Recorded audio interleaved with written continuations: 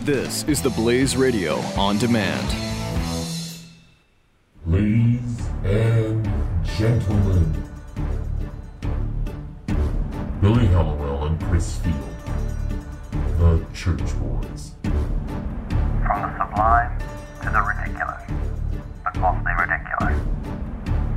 And it's quite a really wonderful Sunday afternoon. I hate these guys. Well, you know you missed us. You know you've been having withdrawals. And baby, we're here for you. You're so creepy.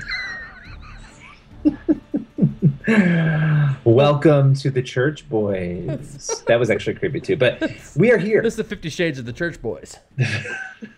We are here today Gross. to entertain Gross. you with a whole bunch of stories, and Chris is going to be talking quite a bit.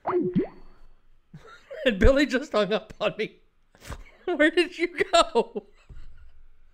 I'll be calling Billy back right now. What's wrong with you? Listen, What did you do? I have to. You didn't move want my to have this mouse away. conversation. That's fine. Did I creep you out? Was it because I took my shirt off? Is that what the problem was? It was because you took your shirt off. I'm actually still having tremors from the time you did that 3 episodes ago in the camera. Okay, well, let's just go ahead and do this then. Kidding. So as Billy was saying before he was so rudely interrupted himself, what happened? Did you hit your... No, I have this habit of moving my mouse around while I'm talking, and I accidentally clicked off That's of funny. the Skype app. We're keeping it. We're not going to start over. We're sticking with it. This is kind of like Shark. It's a lot like Shart. It's a whole load of Shart. But we do have a lot for you guys today. We've got an interview, which we'll talk a little bit more about later, with this really wonderful, interesting actor, Alexis Rodney, and he plays Peter in the new Killing Jesus movie. And that noise in the background was Christopher Field opening a Diet Dr. Pepper, it looks like. Yes, it was. Diet Dr. Pepper. Tastes like medicine. I love it. Tastes just like regular Dr. Pepper, so they say. But with cancer in it. That's right. I love cans of cancer. Oh, boy. So before we get on to these stories, I mean, we have this great interview that you guys are going to really enjoy. It's I'm really impressed with him, this Alexis dude. Yeah, I liked him. I thought he was fantastic. I am really impressed with him. But let me say, before we get on to that, you and I were having a little text fight earlier this week. A battle of wit. Well, I don't know if it was wit, but it was a battle. Billy has unmasked himself as a card-carrying communist, and so I have to constantly do battle with him over his idiocy and his I don't know, what is it, your paternalism and all this kind of stuff. Let's go. Excuse me, I shouldn't have had that Dr. Pepper. Are these burps or hiccups? These are burps. Oh, wow. At least you're being honest. Hey, at least See, I'm not it shows you're a burping. I'm true not Christian. burping into the mic. I'm pulling away. Anyway. But Billy and I were having this Twitter fight, not Twitter fight. This text. We should have done it on Twitter. Oh man, that would have been great. Everybody would have sided me, of course, and hurt your Wait a feelings. minute. Let's do it on Twitter to promote the show. See, that's a behind the scenes. Look, now we're going behind the Church scenes. Boys. Where they don't wear shirts. So, Billy was talking about. Well, do people know this about the news that you have? Yeah. Well, actually, we haven't talked about it. We talked about it on the show. You should tell. No, You should tell the news on the show, and then it will help people understand. Why you're being such an idiot. The Hallowells are due to have a second child in August. So we're like over halfway there. Right. So just about halfway there. It was amazing. Billy shared this news with the Blaze team, and suddenly most of the Blaze team became big proponents of the Chinese one-child policy.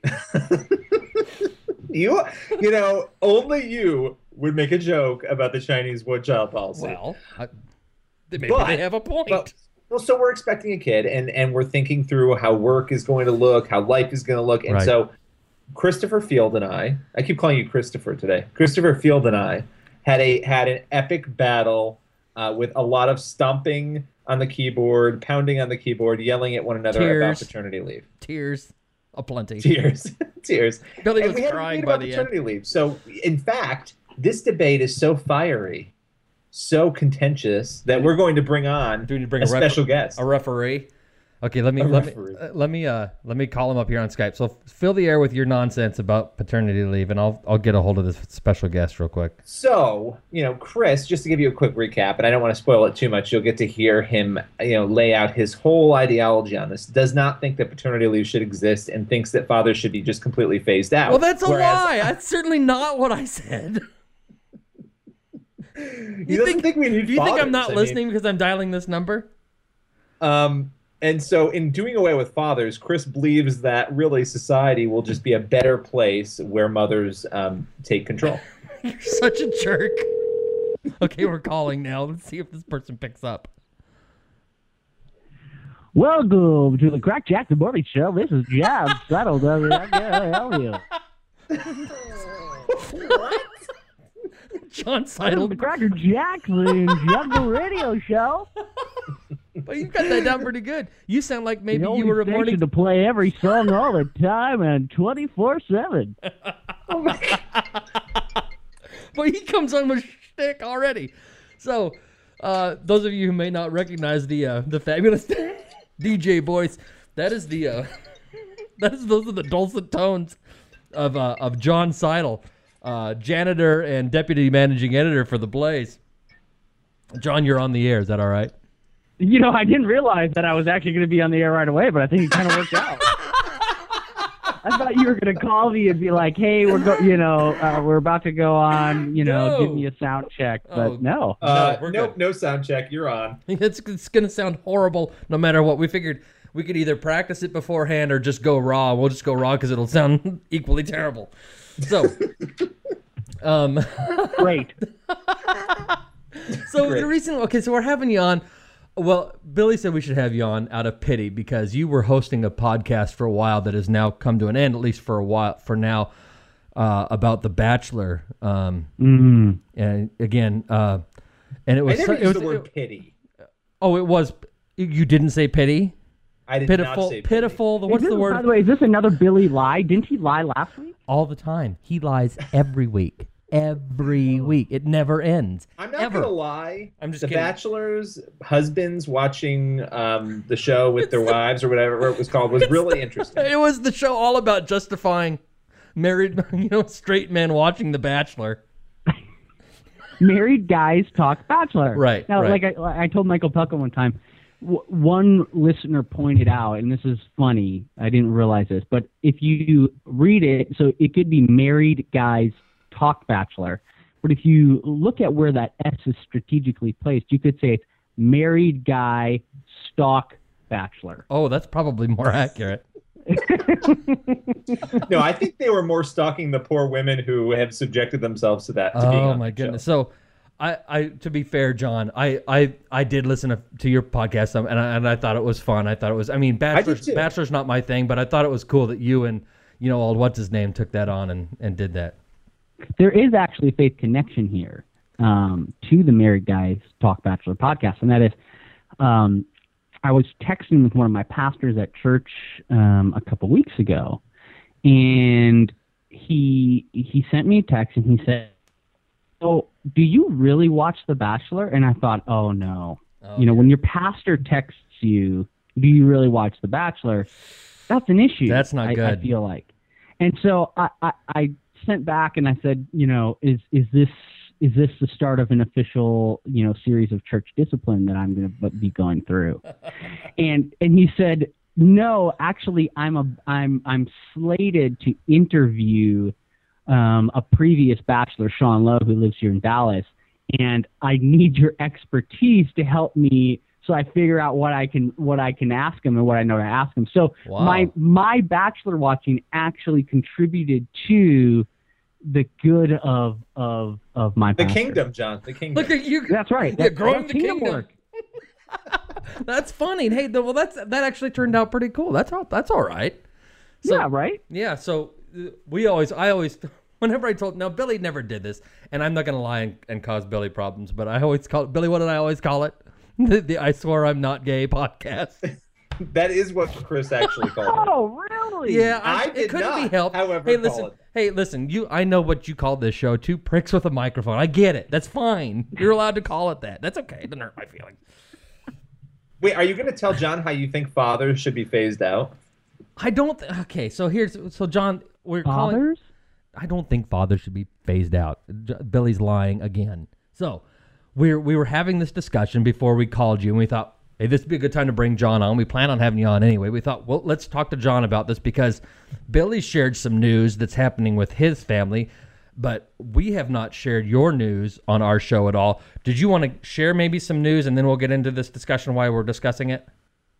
Yeah, so I am a first-time father, and my baby is due to enter this glorious world about May 9th, May 8th or 9th. Congratulations. Yes, thank you. A little girl. All right. Johnina? Yeah.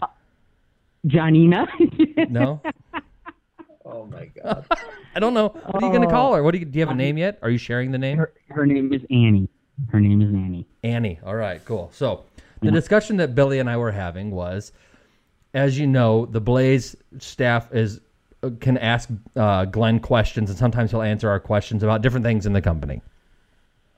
And one time we had a question that was put out there by our own William Penelope Hallowell III, and it was about paternity leave. Is the Blaze ever going to institute paternity leave? You know, a lot of companies offer, paternity leave. There's maternity leave, but will there be paternity leave? So Billy, the selfish communist, is asking, obviously, for himself to get paternity leave.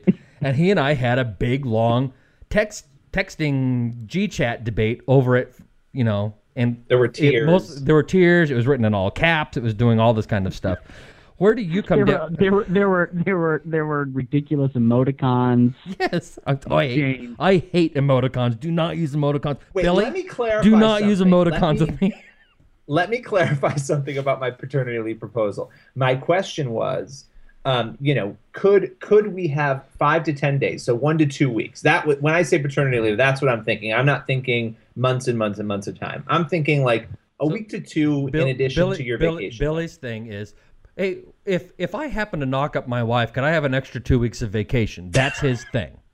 So that's what Billy's asking. So my question to you, John, is, if a man knocks up his wife or girlfriend, should he be then granted automatically 2 weeks of extra vacation? All right. So let me put it in a crass did Glenn ever answer your question, Billy?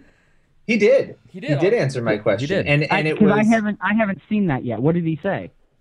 It's so funny. We're sharing like internal. No, but he was really great about it. I mean, he said he supported time off for parents to be with their kids, and that it was really an HR question. It's HR, and he's not opposed to it. Why not look into it? That kind of thing. It was kind of the gist I got. Right. It wasn't a let's do it or let's don't do it. It's like it's certainly worth considering. That was the takeaway I had. Yeah. Exactly. Yeah. So I would say if this issue didn't involve Billy, it'd be easier, right? Because being a serial just whiner. Oh, beyond belief. What's that? It's beyond belief, his level of whining. Wait a minute. I want to point something out before we continue. See, he's whining already. He's whining. He's whining already. No, I won Worst Complainer senior year. I won Funniest, and I won Most Superstitious, which, there you go. There you go. All right. So John, give us your expert opinion on this. Unless, of course, you disagree with, and then you're just a tard like Billy. Because since this is the Church Boys podcast, I will add a little serious levity here. Okay. I do think that we are seeing the breakdown of the family unit, right? Sure. And as society. As the family unit breaks down, that has a lot of bad consequences.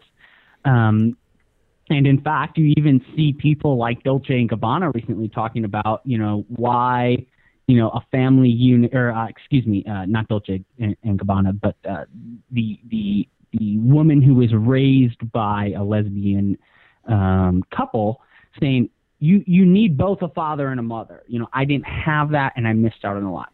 So my point is that I think there is something to be said for an idea of culture bestowing a type of reverence for the family unit. And I think that by companies giving paternity leave, you are working into culture that reverence, that people are saying, we believe that a father and a mother being there at a crucial time in a baby's life is something that we're going to support, is something that is good for society, and that we want to be a part of. So sure. I don't see it as something just good just because Billy whines and wants more vacation. But I do see it as a reflection of, if society starts honoring that, they then start more so honoring the family unit. Okay, does that make sense? Yeah, it absolutely is, and I agree with those principles totally. And Billy and I agree on those principles. That was where we were in agreement on our little Twitter or texting spat that we had. But my thing is, I don't believe in coercing employers into doing it. Sure. I don't think that the government should have any role. In fact, if employers want to ask, or if employees want to ask their employers, hey, would this be possible? I don't think that employers should be pressured into adding paternity leave to their list of benefits. I don't think that that's healthy for employers. I don't think it's healthy for society. I think that paternity leave could be healthy. Listen, I've had 3 kids. Well, my wife and I have had 3 kids, ranging from 1 to 7 years old. So it's not like it was long ago. It's recent. Right. It's a recent thing. So I never did paternity leave, and this doesn't make me more of a man for not having it. But it's just my wife was able to have really good maternity leave for her thing, and when it was time for her to go back to work, she went back to work, and I didn't feel obliged to do this or do that or help, to take time off. She didn't want me to. She wanted me to listen. You've got your job you've got to do, and I guess it depends on the person. I mean, like, people like you and me, John, are obviously hard to replace. Billy was easy to replace, so it wouldn't bother the Blaze at all for Billy to take 2 weeks off for paternity leave. You and I take 2 weeks off for paternity leave. Things fall apart. Everything goes to hell, right. And so there's the big difference, right. I think. Listen. I think this is interesting. I do think, and I'm not judging people who don't take it. I think I took a week off when Ava, my first kid, was born, and that was nice. I think 2 weeks would be perfect, but it's a lot of time. But, when you look at polls on this, you've got like 89% of men who have been surveyed in the U.S. saying that they wish they had a little bit of paid time. Just so that they can get to know their baby. Listen, especially with your first kid, John, listen up. It's hard. The first couple weeks are tough. You're tired. The first couple months are tough. So to have that week or two, where you can get to know the baby, I think it's healthy. And I think it's a good thing. Do I think the government should mandate it? No, I think yes, you do. Now you're lying. No, listen. No, I don't. I honestly think you're lying right now. I think I'm not just poking the bear. You want it to be forced on the employer. No. You got it wrong. I want employers to feel a moral imperative to give certain benefits. That is the difference between forcing them. The nanny state lectures an employer. You should do this. You should do this. We're not going to mandate it by law, but we're going to look over you. So you should do this. You should do this. Is this like with child labor laws, Chris, and things like that? Hey, I'm not a big fan of child labor laws either. Listen. The only reason Chris would ever want paternity leave is so that he can start training his 1 week old apparently how to sew and work for the family sweatshop that he has going over there in Washington. And cook. What's the problem? He wants the his problem children with cooking. That? Absolutely. No, I don't think it should be forced, but I do think people should. And I'm not talking specifically about paternity leave, and we happen to work for a very generous company. Yes, but listen, I think a lot of businesses do abuse their employees, and so there is something to that. But you have to find that middle ground. You're not shackled to the job. It depends. Sometimes you are. No, you're not. Quit. Listen, some people we don't have it. I'm going to sound now. Here we go. I'm going to sound like a communist, but we don't have limitations necessarily. The three of us, but some people really do. And I agree. And then what do? You move. You don't like your situation. You get out of your situation. Stop making excuses for yourself. So you're so bitter. I am bitter. Let me throw let me play devil's advocate. Just a minute. Here, just a minute. Billy. I'll throw this at you guys. Okay, just a minute. Billy, spend 2 minutes a week with you and come away not bitter. Whatever. Okay. Now John's going to enlighten us because John's the wise one. That's why he gets to be deputy managing editor and janitor for the Blaze. I don't. So. No, it just takes a lot of under the table money, really. if I were being honest, which really isn't. So I'm right. Gonna be. So you're in good company. So we all believe that. Well, I don't want to put beliefs in your mouth. Let me put it this way. Even if you believe in less government, right? If you look back, there have historically been, look at Good Samaritan laws, right? So in Minnesota, I think there was a classic case where someone saw someone in need. They did not come to that person's aid, and they're prosecuted under Good Samaritan laws. Good Samaritan law being that you seen someone in need, you have a basic responsibility to help that person. It's why Jerry, George, Elaine, and Kramer wound up in jail. Yes, exactly, right. Okay, yes. And so you could then make the argument that even if man is inherently evil, which as Christians we believe, right, then is there a certain time and place that government can step in and say, you know what, you need to do the right thing, and we are going to make a law that says that you have to do the right thing, as in Good Samaritan laws. So, in playing devil's advocate here, could you say that because we are an inherently, not good people, that the government coming in and saying, you know what, we think it's the right thing to support the family unit this way, and we are going to then, mandate paternity leave. Chris, do you see that as something similar?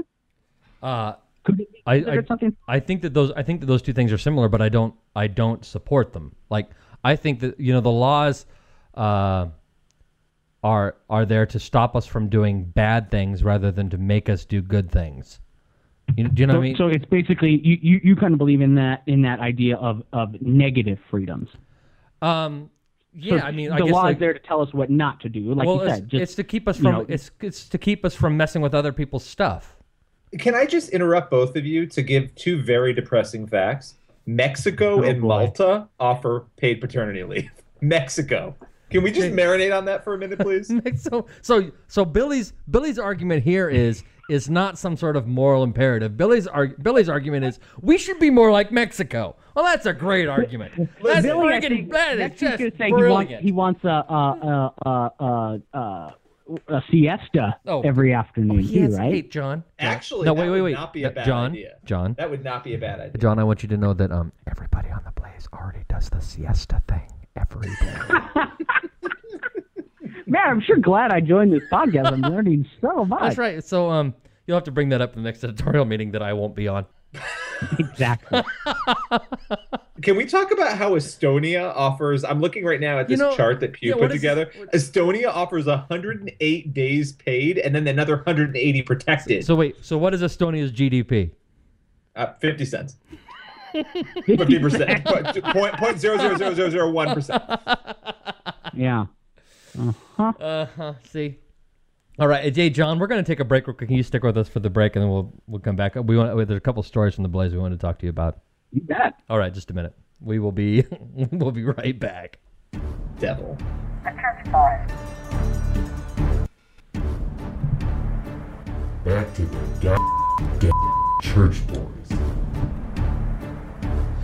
Did you guys know that you can get the Church Boys on iTunes? You can download.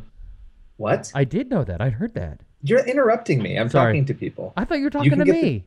I'm not actually speaking to you. I thought you were talking to me. We saw John Seidel. John Seidel. Somehow we didn't get. We were not able to. It's amazing we get anything done on this show. I was trying to tell people to download us on iTunes, and you're interrupting me. We're also on SoundCloud. Somehow we weren't able to disconnect John from Skype. So he's still here. I'm not done. We're on Twitter too. There's no point. Sorry. Find us on Twitter and Facebook and SoundCloud and iTunes. How's that? John, you still there? Yeah, unfortunately. Yes, I agree. Well, listen, we now that we're done fighting over paternity leave, and it was 2-1 and Chris lost, and we don't need to really spend too much more time on it. I can say that we have another interesting story, and this is Duck Dynasty star Phil Robertson. And if you missed the story, it's really one of those stories it's hard to recap, but I'm going to try. And I'm going to say this: he delivered a prayer breakfast speech last Friday in Vero Beach, Florida, and that prayer breakfast speech sparked a lot of controversy, put him back in the headlines because he ended up giving this very graphic example about atheists. And his point was to try to say good and evil come from one specific place, and that place would be God. He's a Christian, so that's what he believes. But he goes into this very graphic description of rape and murder and all of that. And I mean, you kind of have to hear it to believe it and to understand it. But there's a solid debate about whether or not he crossed the line here. What do you think, Chris? Well, I think. Hello.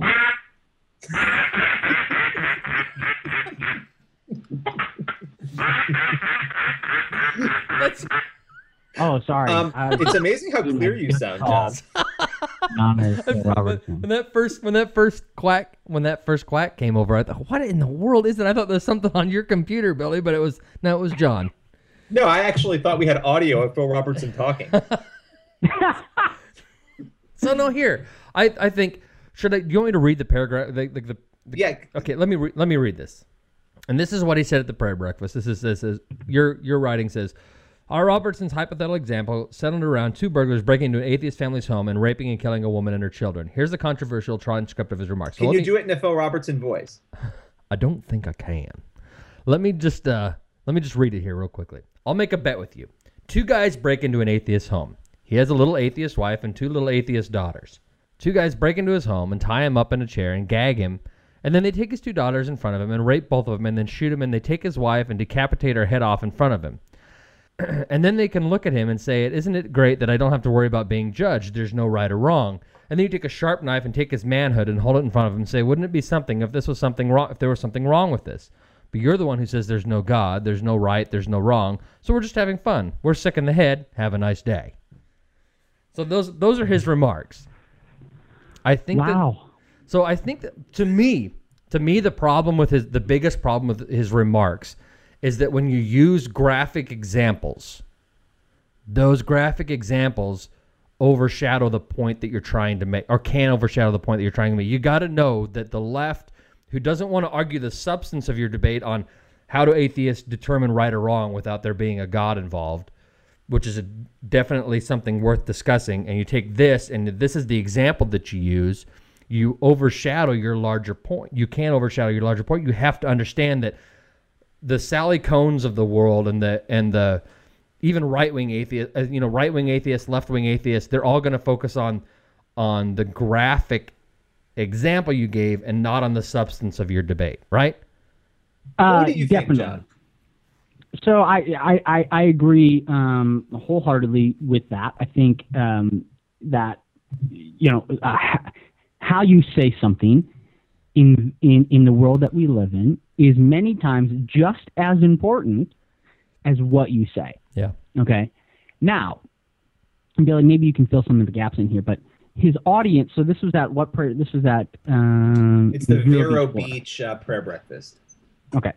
So the other thing that I'll say is that he's speaking to it would seem to me is a kind of specific audience. So I mentioned this example to my wife's grandfather yesterday at dinner, who is Southern as they come, grew up in South Texas and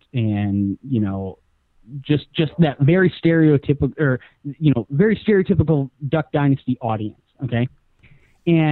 And I said the story to him, and he said, so, okay, what's wrong with that? And so I think if that's your audience, they're going to grasp what he's saying. Okay. But if this is for a wider audience, then I think, Chris, you're right. It kind of it overshadows it. Does that make sense? Yeah, I think you got to understand. I don't have a problem with. I frankly agree with his principle. I don't know that I would have said it that way. Right. But like you said, it depends on who your audience is. the same thing happened with his GQ interview a year and a half ago, right? Where he talks about, I don't understand the gay thing, and he talks about him, and he gets explicit about, mechanics, butts and things like that. Yeah, human mechanics and that sort of thing, and how the whole procreation thing works. And my mom said, it's because I was having a discussion with my mom, and she said, but the way he said it is just, it's just not a pleasant way to say it. And I said, sometimes you just got to be out there and you say these things. You got to understand who your audience is, and well, even his kids separated themselves, right? From that but even if, I guess, even if I thought that what he said was offensive, which I didn't, the only reason it got talked about was because he said it like that. Right? It was a discussion that we actually had, because we've had these discussions. Theologians have had these discussions for decades, for centuries, these kinds of discussions. But in order for the real world to talk about it, you talk about it in real world terms, which is what he was doing. And I think that this atheist thing is of a similar vein. Like, he put it into real world things, stark contrast to what normal behavior is, right? Or what he views as normal behavior. I think the other thing here is that, atheist, and when you look at sort of the commentary on this, to an atheist, this is basically you saying you can't be a moral person in their eyes. That's how they receive this. And, they have their whole mantra, we can be good without God, we don't need God. So this is a huge slap in the face to them, which is why it got another reason why it got so much attention. But, we had a chance to talk with the organizer of this prayer breakfast, and he basically said that everybody loved it. Like you were saying, John, they knew the audience, and the audience loved it. It wasn't weird to them. They got it. They clapped. They really enjoyed it. And so it's interesting when you take that same message and put it out to the public without a lot of context, because let's face it, this clip that they put out there in the transcript we read doesn't really put it in context around it. Not that it's going to change the meaning a whole bunch, but I think when you're watching an hour-long event and you have somebody speaking during that, and this is in there, it sort of jives a little bit more with the rest of the message. That is another reason I think why it's gotten so much attention, the framing of it. And I will say what I think so many people appreciate about Phil Robertson is there are so many out there who, when they get a show or when they become famous or popular, they become these kind of spineless people who never really give you an answer to the question that you ask, or they're equivocating so much. But, Phil is like, listen, this is who I am. The show, this family had a very popular and successful business before the show. It's more popular now because of the show. But, I think the show is probably, it's almost done. It's in its twilight. And so they're going to continue to be who they are and have success after it. And so he doesn't put his faith in his success and worth in the show. Right. And I think that's one of the things that, a lot of us on the right who love him, that's what we love about them and their families. And they just don't back down. It would be one thing if they said something that was just totally unbiblical or had no grounding in Scripture. Whether or not you agree with them theologically, they at least have some grounding in Scripture, right? And the things that they say, I think that reasonable people can at least respect them for those things. And it's not a sense of hate. If you listen to anything that Phil Robertson has ever come out and said, whether it was at this prayer breakfast or the videos he's made or other, speeches he's given, he never says any of this in a spirit of hatred, in a spirit of really even of other. If there's any anger, it's like a righteous indignation kind of anger, not a personal venom for anybody. Yeah, that's an important point too. He's not going after specific people, but I think again, when you're a gay person or you're an atheist and you hear these things, you then personalize them, and that's where the danger sort of comes, I think, in how people deal with this. I think he's funny. This is not an example that I would have used. I mean, it's not the way that I would have talked, but I think you're right, Chris. This is pretty consistent with that GQ interview, and it's pretty consistent with a lot of the commentaries that he makes on social and theological issues. He's very explicit and sort of goes into detail on some of these things. And I think we're also not really used to seeing that from people in the public eye. And one of my favorite all-time authors is a woman named Flannery O'Connor. I mean, she's just fantastic. And one of the things she wrote, because she infused religion in a lot of the things that she wrote, and just about everything, and a lot of symbolism. And people asked her about that, and, why do you say these kinds of things, and why are you so stark about these things? And she said one time, to the hard of hearing, you must shout. To those blind or to the hard of seeing, you must draw large, imposing figures. So sometimes you just got to be out there and say the big tough things in order for people to at least discuss it, because they're apparently not hearing you otherwise. Yeah, it's a great point. I think, I've used the example in business, in life, in just a lot of things that, if you think of a game of a tug of war, and if you want to win the game of tug of war, you don't just pull enough to get the the little flag on the rope to the line, right? You have to pull up above and beyond what would be required to get the flag to the line, so that you can actually win, right? Like you have to sometimes and pull harder, just in order to get to the point where you're right over the line. Yeah. Does that make sense? Yep, I get it. Oh, excuse me, bumped the microphone. What just happened? I turned my head to check the software here to see our audio field and banged my headphones against the microphone. That's embarrassing. Well, I'm not a professional. I just play one in real life. I don't even pretend anymore. Honestly, I mean, between paternity leave and now you smacking the microphone with your head, I think that, Seidel might be your replacement. Fine with me. Seidel, now you're stuck with Billy for 2 hours a week, okay? Oh. Listen, I already get him about 10 hours a day, where he's chatting me. Me too. So he bugs you all day too? Oh, totally. And John's like, stop IMing me, but then I can't stop. I just keep IMing. And I am random thoughts, and John's like, stop, and I don't stop. For years now. Can I share the one infamous story, Billy? Billy one day was... Wait, does it have to do with prison? That should be a whole episode. It'll have to be. Oh. So tell the infamous story that isn't prison related. Billy one day was IMing me like this was about, I don't know, what, a year and a half ago, Billy, and he was just like firing off so many things. By the way, you might be able to hear my dogs in the background. They do not like the garbage man. He was firing off like so many things, and it was like, what about this? What about this? Oh, this, that. And so like I responded back to him, I think with just one word or a few words, and I said, Billy, focused. And I became enraged. Yeah, Billy was so pissed at me. He like called me up. He stewed over it for a couple days. It went on for like a week. You're such a girl. I was really offended, and I'm like, in the end, I was like, well, did you need to focus or didn't you? Well, yeah. But... Well, we could also talk about the time that John and I were firing messages back and forth, and he accidentally red bannered one of them. Oh, I forgot about that. I did. I posted it on the front of the Blaze, and then Stu had to IM me and say, I think there's something on the front of the website that shouldn't be there. I love it. Sure enough.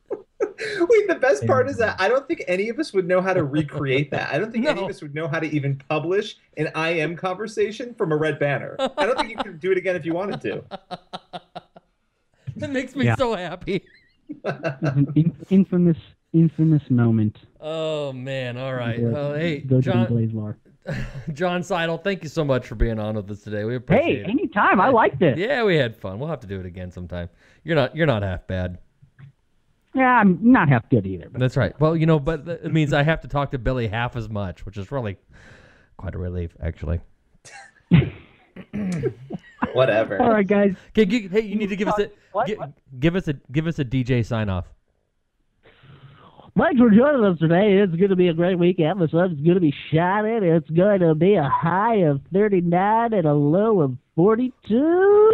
You guys have a great weekend. All right. Oh, my God. Thanks, John. We'll talk to you later. And, folks, we will be right back with an interview, very cool interview from the Killing Jesus cast. Just a minute. The Church Boys. The Church Boys. Man, I hate these guys. Satan's almost as bitter as John Seidel. Almost. Not quite. Almost. Well, we have an interview for you. We teased it earlier in the show, and it's with Alexis Rodney, and he played Peter in Bill O'Reilly's Killing Jesus. It's just one of the most interesting projects, I think, because you've got, right, Mark and Roma, and you've got the AD series, and you've got a bunch of other shows and movies that have come out on Jesus. This one's a little bit different because it looks at Jesus as a human being only. It doesn't get into any of the sort of biblical stories of what he did as God's son. Only the humanity, which could be controversial, but I think is done in a way to sort of, I think, look at his character in the historical narrative. So, we talked with Alexis, and what was your biggest takeaway before we get into it? I really liked, there's been a lot of complaints about they didn't focus on the divinity of Christ. And I liked some of the things that I've heard and read about it, that it's a historical take. I like how they have laid that out. And Alexis, I thought, did a very good job of laying out, listen, this is a historical piece, but it can still bring people to know Jesus better and the things that he taught. He's all about love, and whether you believe in his divinity or not, showing people this side without a lot of people, non-religious people, look at the divinity thing. The Christian thing it's like a hocus pocus kind of thing. There's a magic involved. And he says if you take that stuff out and take away any sense of what some people might perceive as cheesiness and just focus on who the man was, that can turn a lot of people to Jesus just because they're like, I'm attracted to this guy and the historical side of what he's doing. I think that was a very important thing that he's promoting. I love it. All right, well, let's get into the interview. Here is our chat with Alexis Rodney. It's Billy Hollowell. I'm here today with Chris Field, and we have a special guest with us. It's Alexis Rodney, who plays Peter in the new Killing Jesus movie. Bill O'Reilly, many of you might know the book that the movie is based on. How are you doing today, Alexis? I'm very well. I'm in New York, and I've just got back from Oklahoma where we're doing press for the movie. And I've got a couple of days in New York, and then I'm finished with all my duties. And obviously, come this Palm Sunday, it goes out to the show goes out to 170 countries. So that'll be my duties finished. So off to Miami after this. You guys are busy. So Oklahoma. Busy. Miami. Oklahoma, which was wonderful actually. I never ever thought I'd get the chance to go to Oklahoma, which is. It's one of the beautiful things about this project, actually. When I got to thinking while I was on the airplane, how events remarkable events that took place 2,000 years ago have in some way affected my life. The butterfly effect of that. I've been to Morocco where we shot the film in Ouarzazate. We got to travel all around Morocco, in fact, and. On to New York for the premiere, Oklahoma, and now back to New York. So, it's been a wonderful experience being able to be involved in such an epic project. Well, let me ask you this, because you mentioned the events 2,000 years ago, and I mean, a lot of actors when they come to a role. Most of the time it's a new role unless it's a biopic or a historical pick. In this case, it's a role that so many people know. I mean, it's probably one of the most well-known people in history playing Peter. What was it like to play such a pivotal and well-known individual? There's a lot of pressure, I suppose, is that there is the pressure of history and of time and of, just how important he was in terms of, reaching Jesus's inner sanctum of disciples, of course, becoming the rock of the church, as Jesus named him, and going on to be one of the founders of the church. There's a lot of pressure. I mean, the beauty is, and what kind of releases some of that pressure is the fact that because we don't know too much of the gaps in between Peter's life, I've got carte blanche to fill that in. So as the actor, I obviously would have had to have created some form of backstory. We know that Simon Peter had a family. We know he grew up in a small town. I hope I get the pronunciation correctly. Bethsaida, which was near the shores of Galilee. So to an extent, I have carte blanche to bring by using the script, using the stuff we already know about Simon Peter, and creating my own backstory that I would do on any project really. We get to bring some of my own flavor to it as such. So yeah, I had a really good time kind of bringing to life really. So Alexis Chris Field here, and I gotta preface this question with to say that it's really intimidating talking to someone like you, not only because you're famous and I'm just some dope with a microphone, but also you've got this accent that makes you sound incredibly intelligent. Excuse me for sounding like excuse me for sounding like a dumb American, because in fact I am. But what I wanted to ask you was so you talked about this amazing character. What did you know of Peter going into it? What was your understanding of him, and did it change at all once you were done with this role? How did it impact you? Did it change your life in some way, or did it simply change your understanding? I mean, that's a good question. I think that was one of the first first Bible stories that ever stuck with me was Samson and Delilah. I was always very moved by that. But then there was the denial was something that I think that was one of the earliest parts of that story that I'd ever come across, really. So or one of the earliest parts of that story that struck a chord. So I think it was for me. I mean, that's the thing that people always talk about, is the denial. He obviously goes on to fulfill the prophecy and deny Christ 3 times as Christ predicted, and it's a tough one. I think what it's done for me is question quite simply why human beings do the things we do. When you look in the Bible and you look at characters like Jacob, who was asked by God to sacrifice his son Isaac, he was a character that had the pure faith to be able to go through with that act, even though God in the end spared the life of Jacob. So I look at characters of Isaac.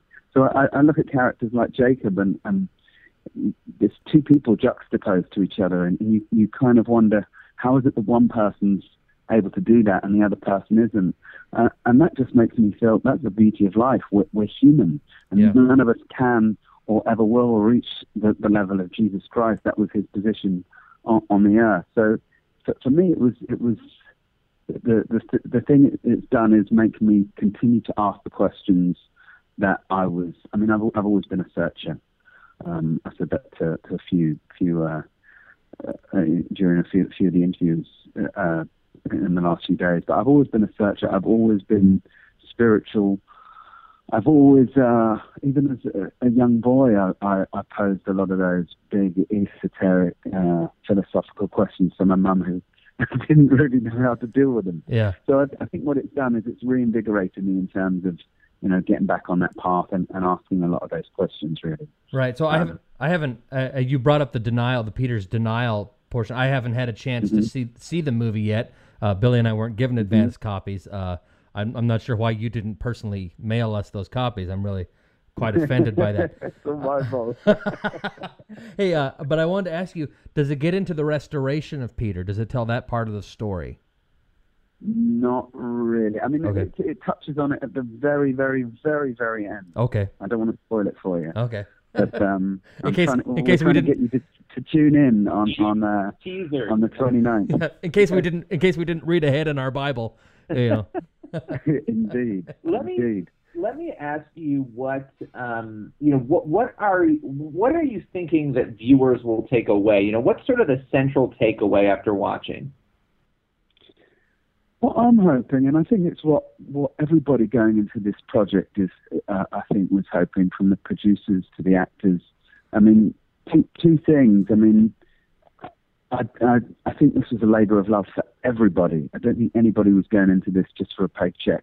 I think the story, the way in which we've told the story, which is so unique, I think has had all of the creators on this absolutely buzzing.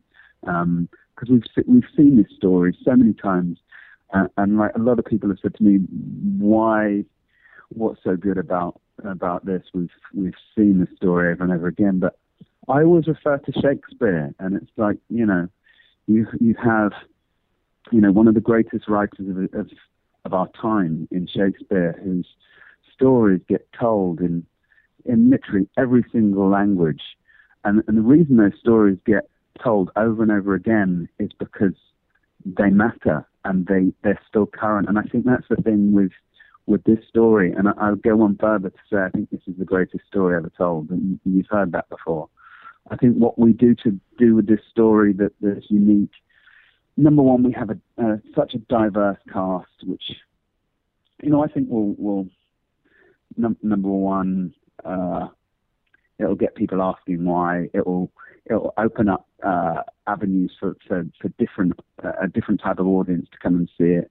I think the other thing is that what we've done with the miracles that you usually see, we've got rid of the fanfare, we've got rid of the flashing lights, the wave machines, the wind machines, the special effects, and we've done that not to offend any believers or non-believers or anybody else who's used to the story. But the reason why we've done that is to put the man Jesus Christ under a microscope and really see how he lived his life in a factual way.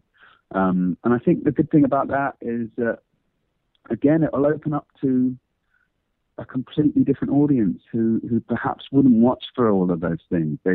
It's, in my opinion, a less cheesy way of doing it, which I think is brilliant because it takes in, especially these days, a younger, more perhaps skeptical audience.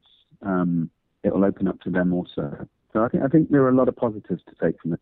And number two, the performance of Haz Slyman, it's sublime. In fact, everybody, but Haz, he's obviously he's holding the fort with the performance of Jesus there. So it's I'm looking forward. I've seen it already twice, but I'm looking forward to hearing what the reactions of other people are.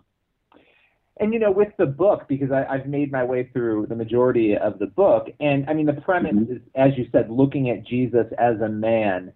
It's always interesting because I think for a lot of, in particular, Christians, people have a hard time sort of separating the two out, but it's an interesting book to try to do that. What sort of reactions have people had to that different take on it that you've seen? The reaction, you mean? To the depiction, to the more, let's look at the human and not as much at the divine. I think some people I think most people find it refreshing. I think again we've had all of that before, and Jesus the Christ is there forever. But looking at Jesus as a revolutionary. Christ came to us in a human vehicle. So it's like, I think it's good to see that. It also allows people don't connect. They connect with him as a man first. So I think it's good to analyze him in that way and his life and the factual things. Jesus was, he was a carpenter from Nazareth. First and foremost, so I think it's good for us to look at it from this perspective as more of a man who became a revolutionary. I find that an interesting way to then get the audience to open up and raise debate as to what their feelings are on Jesus the man and Jesus the Christ. So Alexis, how has this you talk about focus on Jesus the man, how has that impacted your view of Christ? I mean, or has it? And if so, how? How has it impacted? Well, you said that this movie, the way that we've done it as a historical perspective rather than a divine perspective, will help people better understand Christ or come to know him in a different way or whatever. Has it done that for you in the filming of it and the reading of the script and of the book? Yeah, I think so. I think it's made me ask more questions. I think it's made me want to, the Bill O'Reilly book was great, but it's made me want to look even further and do my own research and find out more about Jesus the man. So, yeah, I suppose so. I mean, I'm currently reading. It's just something that somebody recommended to me a week ago. I'm reading a book called The Zealot, which is an interesting read, and also it delves into the politics of Rome. I think that's the other thing. You know, when we go back to the O'Reilly Dugard book, is that, you know, I didn't realize just how much the politics played into this story. You see this remarkable story about Jesus the Christ, and, you know, it's a powerful story, but I didn't realize just how much the politics of not only Rome, but from the Sanhedrin to the Pharisee, these people all vying for positions of power. Right. And you have this man that comes from nowhere and shakes everything up. Now, there were people, and we talk about it in the actual film, there were people at the time who claimed to be the Messiah. And there were dozens, I couldn't tell you the exact amount, but there were many that came and claimed to be the Christ. All of those guys were executed before they got a chance to get their message across. None of those guys lived through 2,000 plus years to become the most iconic, famous person on the planet. Right. And that's made me question why. What was it that was so powerful? What was it about this man that has been able to make him stick for 2,000 plus years? Cool. I mean, outside the whole... Lots of questions in the race. Yeah, outside the whole resurrection thing, what has kept him around? Mm-hmm. Hey, I had in the question, this isn't related necessarily to the message of the movie, but, you know, often when we've talked to filmmakers and actors and that sort of thing, they have one or two cool stories from the filming. Is there any stories that you can tell our listeners, say, this is a really cool thing that happened while we were doing this? Well, there were lots of beautiful things. I mean, the one that sticks out while we were filming, and I unfortunately don't think it entirely made the film, but there was a scene where Jesus is fulfilling the prophecy of Zechariah, I believe it is. Forgive me if I'm wrong. Where he's riding the donkey colt into Jerusalem, and the people are laying the palms on the floor. I mean, there was a moment where it reached near rapture, and it was the people. They were going to cut. We'd finished the scene, but the people were in an absolute state of rapture. They were just screaming Hosanna. They weren't stopping, and these were people. They were paid supporting artists, extras, right.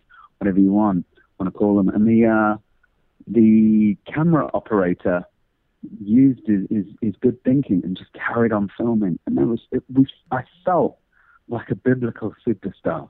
Wow. I'm sure we all did. It was just absolutely amazing. Wow. That was a moment that stuck out for me. Like we crazy evangelical Protestants would say, you know, maybe a moment of worship broke out amongst people, that something that hit them that was maybe supernatural, even during the filming of a historical piece. You cut out at the beginning there, my friend. Oh, I'm sorry. I was going to say, you know, we crazy evangelical Protestants might say that maybe an amazing moment of worship broke out amongst the people there. You know, something happened, something connected. Sounds like to me. It was just beautiful. It went on for about 4 minutes, which is a long time. That's great to be filming after a scene is filmed. I think it didn't, as beautiful as the moment was for us. I think the reason it probably wasn't used is because it broke up the story. The story obviously had to continue, but that was a beautiful moment. But there were lots. I mean, even off screen, you know, we had a wonderful bonding experience where we took a trip to the desert. I think pretty much most of the cast that were around at the time, we took a trip up to the desert, and we stayed in the dunes. And that was fantastic. There was a night. I remember complaining because I really wanted to see the stars. I was told that we'd be able to see the stars really clearly that night, and there were none. And we ate together, we laughed, we talked, went to sleep because we had an early rise, and I felt like a bright light was shining in my face, and I thought someone was playing a prank with a torch or something, and I opened my eyes, and it was the most beautiful constellation of stars I think I've ever seen in my life. It was amazing. That's cool. And it must have been about 4 a.m. in the morning, 4 in the morning, and I refused to go to sleep again. I just stayed and looked at the stars. So that was one of the other things that stuck out. But I think it's, you know what I said earlier on, it was a labor of love. I think it's very rare that you get to do a job, you know, you're away from home, and it's rare that you get to do a job where you make actual friends.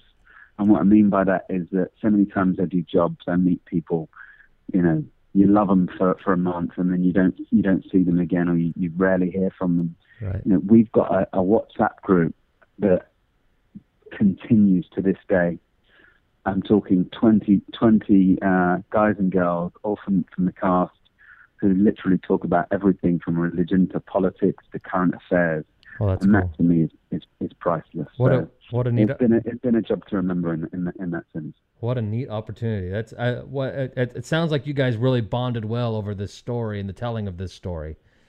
So, oh yeah. I don't suspect that that's an accident either. No, I don't think it is. And again, I go back to how beautiful it is that this remarkable event that took place is still affecting people. Yeah. Right down to the car. So I've been truly blessed to be a part of it. No, I love that in these, you know, everybody I've talked to, Roma Downey with her projects, you know, everybody, they always have stories like what you just shared that I think are always fascinating, that go, you know, beyond just we're filming a movie, we're filming a TV series. It's always, you know, when it comes to this story, it seems like it resonates so much more beyond that. And there's so many other things that happen. But, you know, I'm going to give you the final word here. We really appreciate your time. Is there anything that you want to say that maybe we haven't talked about? I know a lot of times in these interviews, you know, actors don't really get to say everything they want. So is there anything else? You know, I mean, there's been I suppose a tiny bit of hoo-ha about, you know, Haas and you know, him being of Muslim faith. I really hope that, you know, as Christians and believers and, you know, all the spiritual people out there, all of the people who are good enough to sit and watch this. For me, the core message is love, and the core message of Jesus Christ is love. And you know what? Even if I don't class myself necessarily as a Christian, I would say that, you know, my moral compass has probably been set up inadvertently through the teachings of Jesus Christ. So I just hope that people can see so beyond that, because what he brings to this is complete love, and they couldn't have picked a better person for it. And I hope that with this project, I hope it opens up doors of conversation between all the faiths and brings people to the table who, you know, perhaps aren't of a religious or spiritual background to sit and watch it, because again, the core message is a good one. Listen, Alexis, I really appreciate your time, and thanks for sitting down with us today. Thank you so much, my friend. Thank you, Alexis. You guys take care. I hope you enjoy it. Thanks a lot. Good Take care. Have a good time in Florida. Thank you, my friend. Take care. Bye-bye. The Church Boys. And now, back to the Church Boys. They're a real pain in my All right, so it's the Church Boys. We are back. We're only back for another minute or two here because, boy, we've gone long already. You know, Seidel hogged a whole lot of time. He did. Yeah, he did. We're going to have to, don't tell him, but I think we're just going to have him not come back again. He's fired. All right. He can stay as janitor. Yeah, that's actually not a bad idea. He probably wouldn't clean the fishbowl, would he? No. And you're reminding me I haven't cleaned mine in like 3 weeks. You have fish? Unfortunately. Of course you do. You're one of those boring Christian people. You've got fish. Oh, I hate fish. We want them at a carnival and they just won't die. Is that terrible to say? Well, fry them up, for crying out loud. They're too tiny and there's not enough meat. Oh, well. This is awkward. It is awkward. Let's go ahead and change subjects then. Hey, One thing we wanted to tease before we sign off is later this week. We have a very special super secret squirrel interview, I call it, coming up. We scheduled an interview, and we were going to do this interview, and it actually turns out really cool. But Billy had, quote, technical difficulties, and so I wasn't able to be in on the chat. He called me, and then his Skype or whatever wasn't working, so he got to do this interview. So give people a small taste of what this interview is or who you talk to, and then I know you can't give details because it's embargoed until next week or later this week. So I talked with an author, and he also makes movies, movie maker. And I can't tell you who it is yet, but what I can tell you is that the interview surrounds a very well-known, highly publicized case that really divided the nation. And that's all I can say right now. But it's a really fascinating story, and I think people are going to love it. You think so, huh? I do think that. And the best part is Chris Field's not involved in the interview. You know what? Only because you're a jerk and you pretended to have technical difficulties. That's what I say when I don't want Chris involved. I get the studio all set up. I get the software all set up. I'm ready to record. And then you call in and... like, Chris, I don't know what's going on. All static. I don't know what's the matter. Liar. Whatever. All right, Billy, we probably should get out of here. Any words of wisdom for the people? Yeah, go to iTunes and download us and read your Bibles. And the Blaze. We'll talk to you later. Bye-bye.